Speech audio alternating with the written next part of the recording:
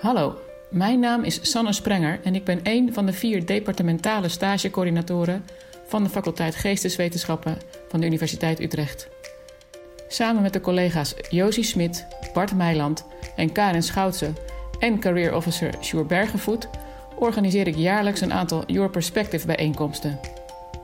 Daarin vertellen alumni over hun studie en loopbaan.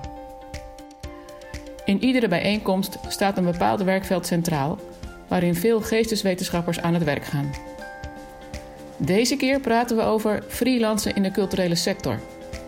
Wegens coronamaatregelen hebben we besloten een podcastserie te maken als alternatief voor een grote bijeenkomst. In iedere aflevering spreken we met één van onze alumni. In deze aflevering spreek ik met Timea. Timea studeerde geschiedenis en kunstgeschiedenis in Roemenië voordat ze in 2010 afstudeerde aan de Universiteit Utrecht. Daar deed ze de Research Master Art History. Ze is nu PhD-kandidaat aan de Universiteit van Amsterdam en werkt als consulent en curator voor diverse internationale kunstorganisaties. Momenteel werkt ze aan de expositie Lynn Hirschman Leeson, Becoming Roberta.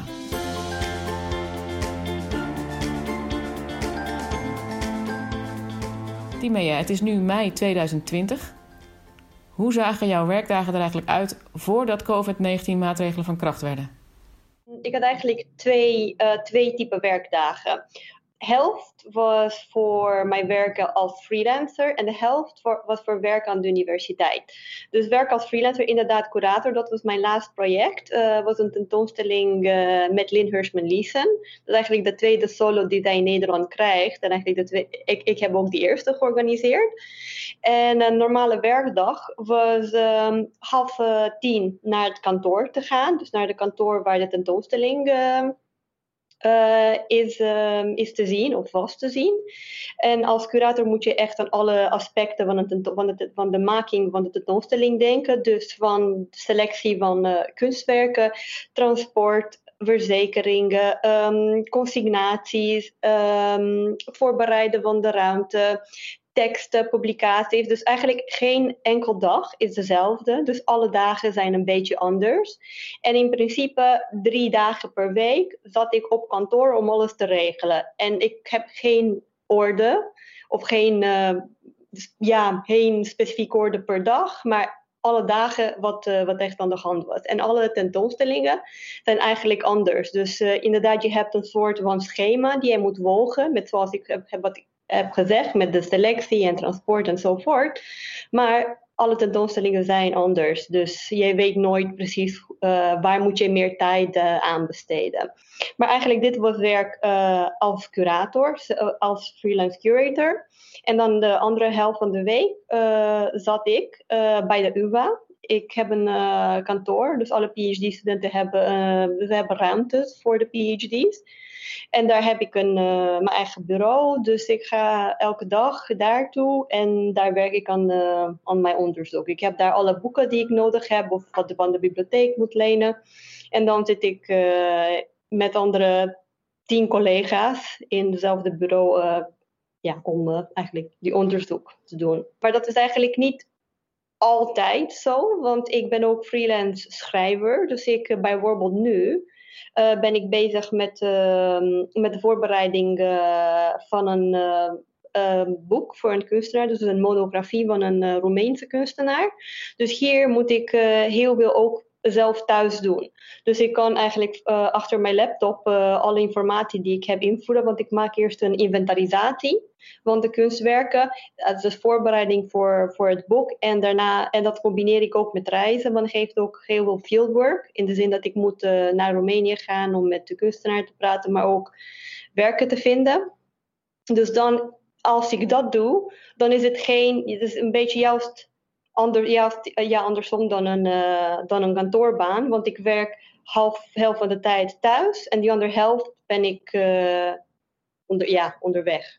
Dus eigenlijk, we willen een monografie maken, maar dit is een oud kunstenaar, want hij is 80 jaar oud. Dus we willen eigenlijk alle historische werken in beeld brengen. alle historische materialen. Dus ik ben daar gegaan en ik heb heel veel mensen gebeld. Mensen, verzamelaars die kunstwerken van de kunstenaar hebben. Maar in ieder geval, ik heb met ongeveer 10 verzamelaars afgesproken om de collecties door te nemen. Dus te fotograferen, te meten, eigenlijk alle soorten vragen te stellen. En de rest van de tijd met de kunstenaar zelf. Ik heb hem inderdaad ook meer informatie van hem gevraagd.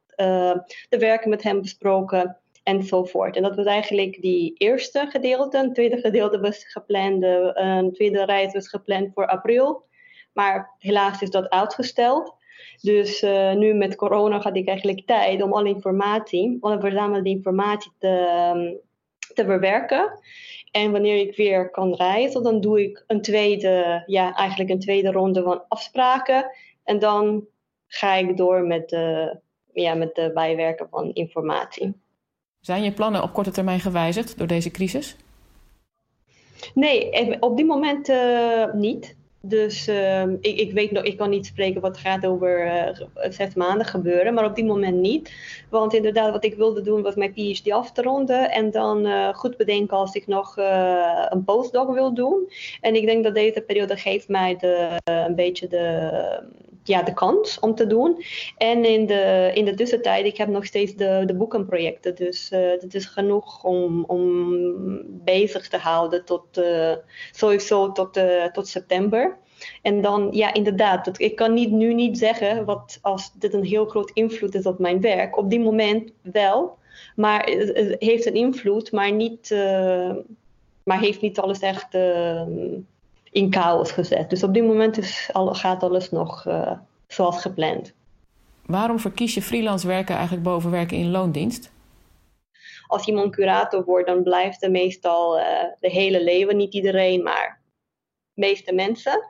Dus er zijn niet genoeg posities. Maar aan de tweede kant, mensen die meer internationaal willen opereren, vinden freelance beter. Want dan kan je eigenlijk een tentoonstelling in Roemenië, eentje in Italië, eentje in Nederland, eentje in Frankrijk. Dus het is je hebt veel meer ruimte om je eigen projecten te kiezen. En ook meer opties. Wat betekent internationale zichtbaarheid. Als jij in loondienst zit, dan verwachten mensen dat jij altijd daar bent. Maar bijvoorbeeld, ik heb de laatste 3 zomers volledig vrijgenomen om naar Parijs te gaan om onderzoek voor mijn PhD te doen. Dus eigenlijk de laatste 3 maanden per jaar heb ik helemaal niks gedaan qua werk, alleen maar onderzoek voor mijn PhD. En deze soort vrijheid heb je niet als jij in loondienst bent. Ik heb begrepen dat je als freelancer minimaal 3 opdrachtgevers per jaar moet hebben. Hoe bewaak jij dat aantal in jouw praktijk? Nu is het belangrijk dat je geen contract hebt. Dus dat je niet inderdaad werkt zoals je in loondienst bent. Ik had 2 vaste mensen, maar de derde zijn altijd verschillend. Dus ik voldoe ook nog aan die regel. Maar dat was niet meer zo. En inderdaad, ik denk dat heel veel freelancers zoeken om vaste klanten te hebben. En dan voor tenminste de helft van je tijd. En dan de andere helft kan je besteden om nieuwe projecten. Maar nieuwe projecten betekenen ook minder financiële zekerheid. Dus het is een beetje afhankelijk van wat beter past bij jou. Dus ik heb gezegd al dat ik was gelukkig om 2 vaste klanten te hebben. Dus ik had bijna altijd werk. Maar inderdaad, jij bent niet, dus niemand is verplicht om aan jou werk te geven. Dus jij weet nooit als jij gaat ook volgend project doen. Dus ik heb het altijd besproken dat we gaan door met een en andere dingen. Maar jij hebt nooit de zekerheid dat zeker doorgaat. Want bijvoorbeeld nu in corona. Dus inderdaad, ik had geen ander project afgesproken naar de Lynn Hershman tentoonstelling. Maar met corona is het sowieso niet meer mogelijk. Dus misschien wordt weer mogelijk, maar in de toekomst. Niet nu. Dus ik denk dat jij bent nooit volledig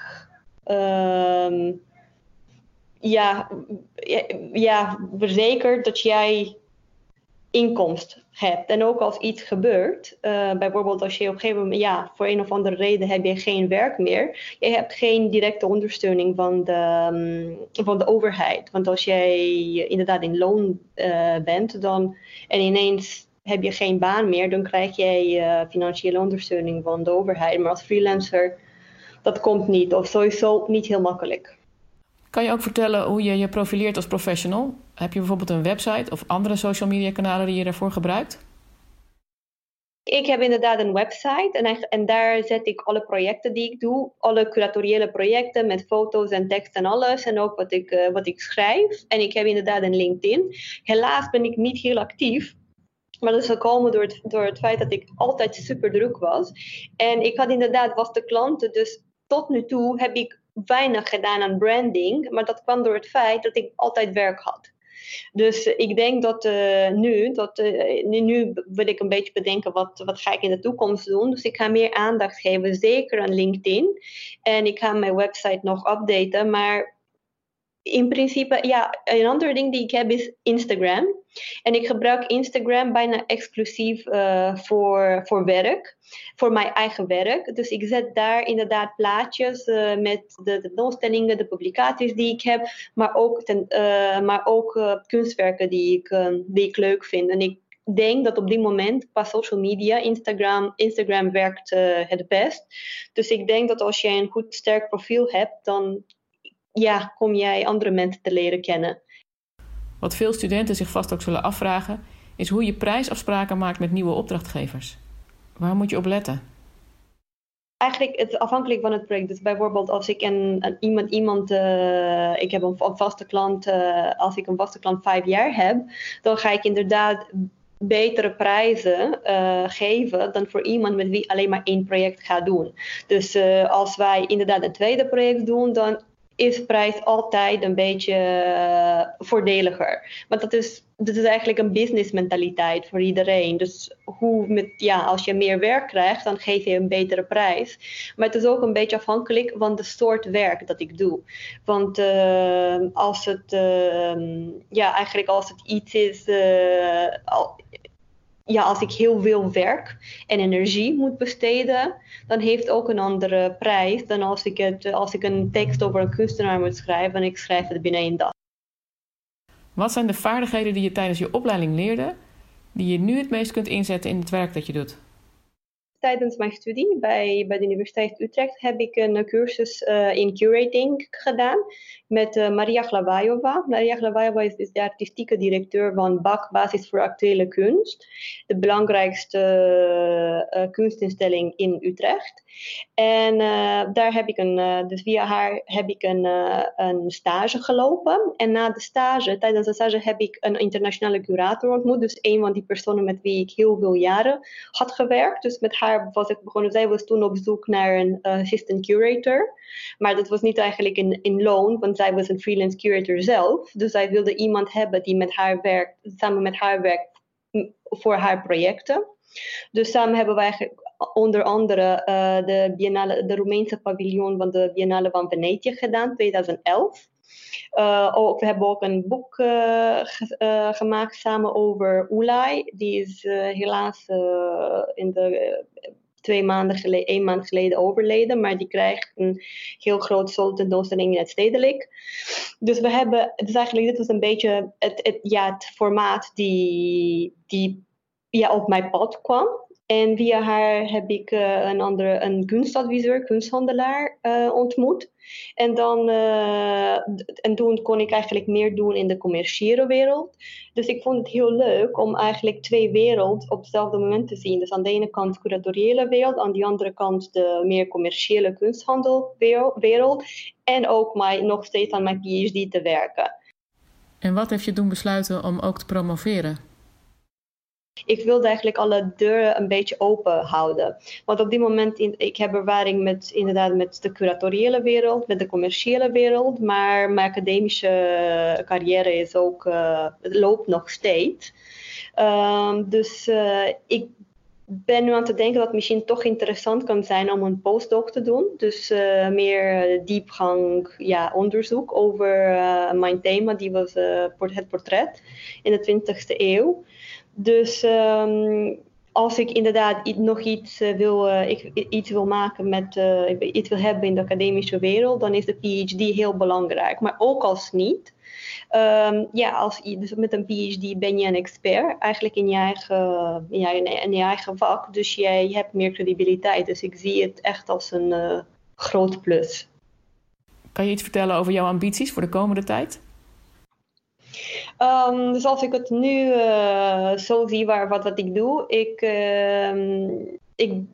ik hou heel veel van die academische wereld. Dus zeker zal ik willen lesgeven bij de universiteit. Maar we gaan het zien op welke formaat en en welke lessen precies. Maar ik hou heel veel ook van de praktische wereld. Dus ik blijf graag nog tentoonstellingen te maken en boeken te schrijven. Maar ik weet niet misschien probeer ik inderdaad om dit bij een instelling te doen of een museum.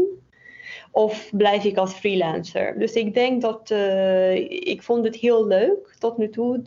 Eigenlijk de verdeling tussen praktisch en theorie.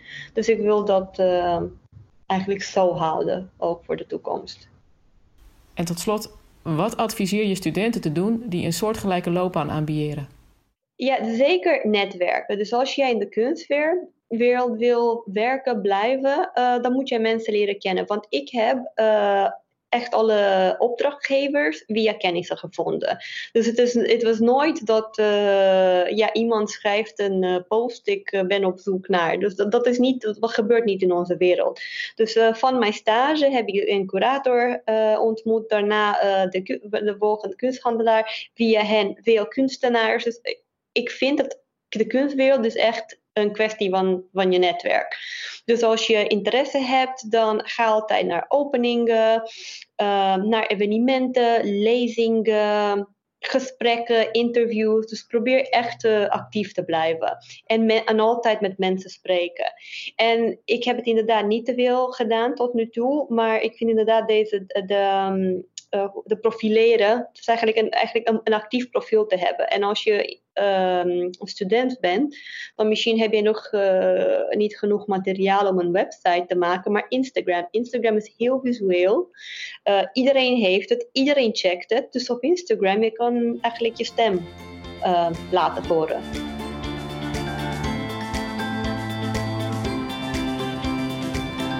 Dit gesprek was onderdeel van onze podcastserie Your Perspective van de faculteit Geesteswetenschappen. Mocht je belangstelling hebben naar verhalen van onze alumni die werkzaam zijn in andere sectoren, beluister dan ook de overige afleveringen van deze serie.